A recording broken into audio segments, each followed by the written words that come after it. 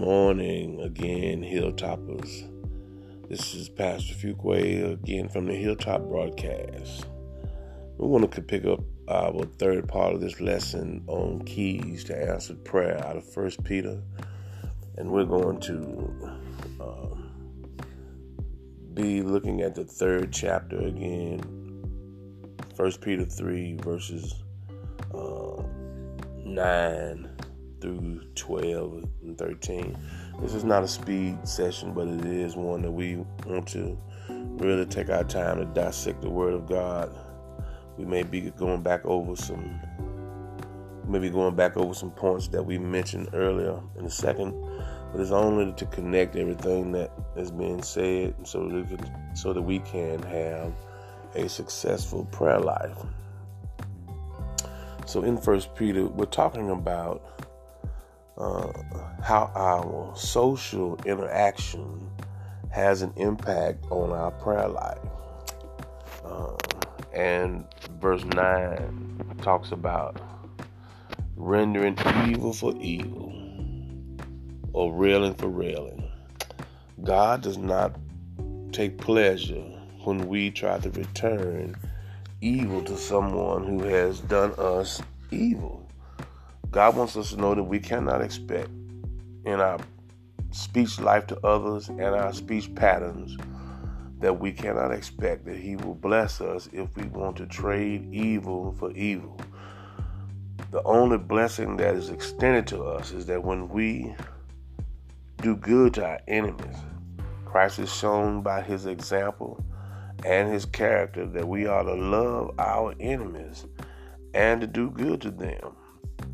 So it is a challenge to us that in our prayer life, we have to ask God to help us to control the tongue, which we said in the last segment is a powerful weapon used incorrectly. It can do great damage. And so we have to understand how important it is that we learn not to trade evil for evil, because it is not what God wants to bless in your life. Because God does not operate in our life when we act in this fashion. So it's so critical that we understand that we not learn to trade evil for evil. We've been taught this in our social interaction from our homes as children. We've been taught if we're hit to hit back. We've been told if somebody does something to us to do it back. But this is not the pattern that God uses to bless His people. We have to understand that. We have to know that is the world system. That's not God's system. And we cannot expect to prosper in it through prayer if we choose to use that avenue. So it's so vital to your prayer life that the way you interact with people socially, it has an impact on your keys to your prayers being answered. And I know many people don't take these things into consideration, but it's so vital to your prayer life, because if we continue to pray and never see any fruition, any blessing, any progress in our prayer life, we're soon discouraged.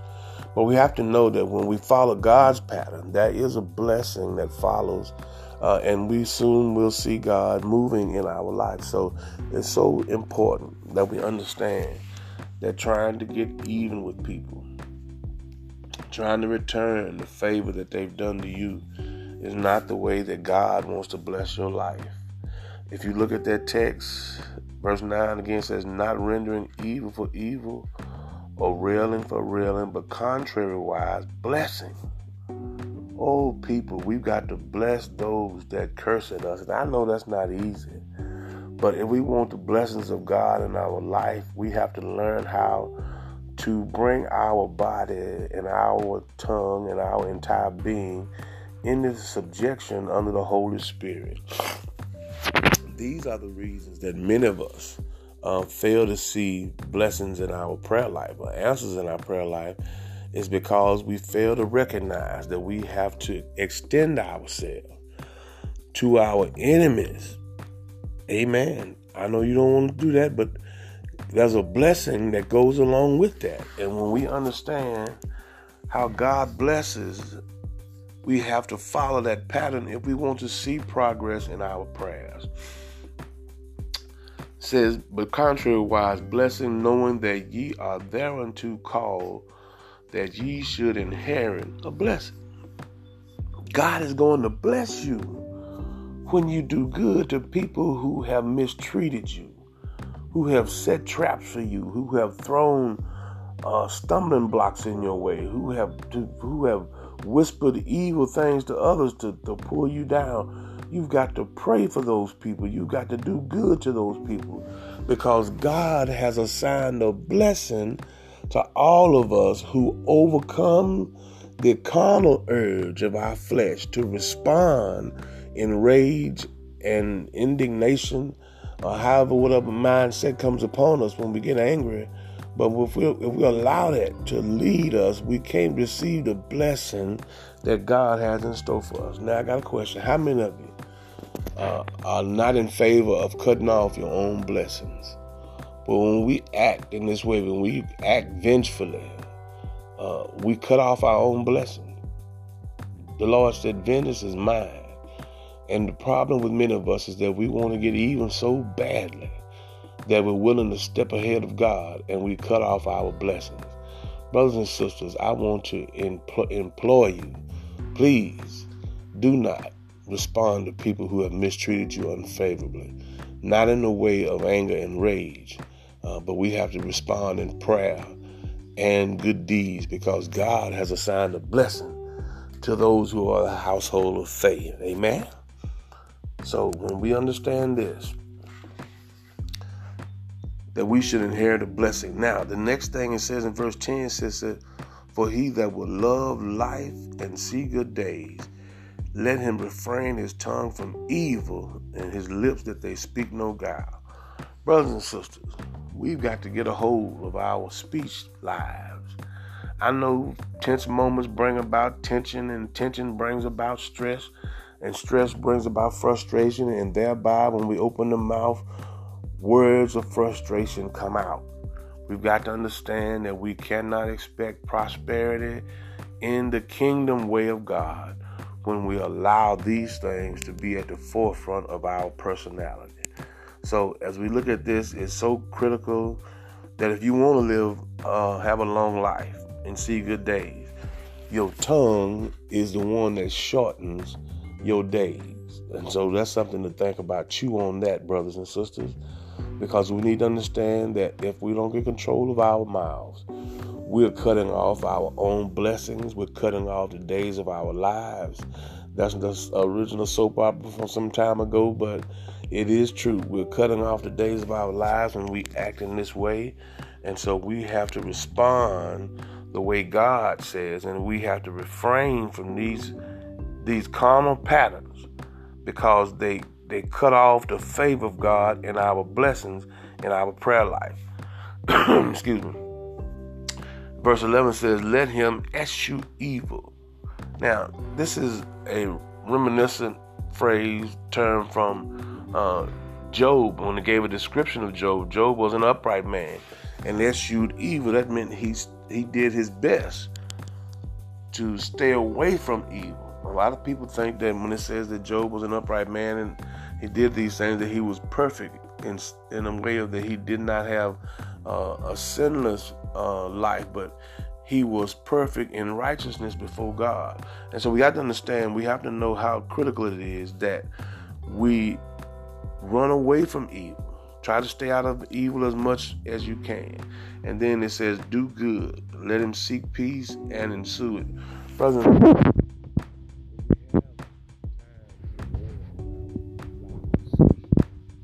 it's so critical that we seek peace. Too many people are willing to throw peace aside and pick up weapons of war, words of war, and throw friendships and relationships away because something negative is happening. It is our duty, understand, our duty to seek peace and to make sure that we try to make it happen all that we can on our behalf. And then verse 12, so blessedly again, for the eyes of the Lord are over the righteous. The Lord sees us. There's no place, no time that we are out of the eyesight of the Lord. He's watching everything that we do. So many of us act as if God does not see us, our ways, our words. He doesn't hear what we say. He hears everything. So if you want your life to be blessed, you have to practice righteousness after Jesus Christ. We talked about that in one of the earlier segments, that we are the righteousness of God in Christ. And his ears, when we pattern ourselves after Christ, his ears are open unto our prayers. But then here's the caveat. But the face of the Lord is against them that do evil. Brothers and sisters, when we trade evil for the love of God that we should be expressing, God is against us. And our goal is that we want you to be favorable with the Lord. And that is critical to your blessing in your prayer life. And so we hope that you will look deep down within as we face these critical and tough social times.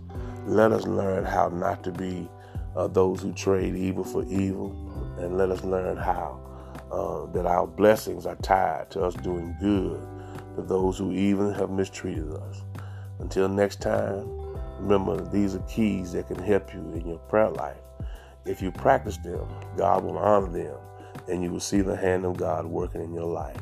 Until the next broadcast, God bless you, and use your keys. Amen.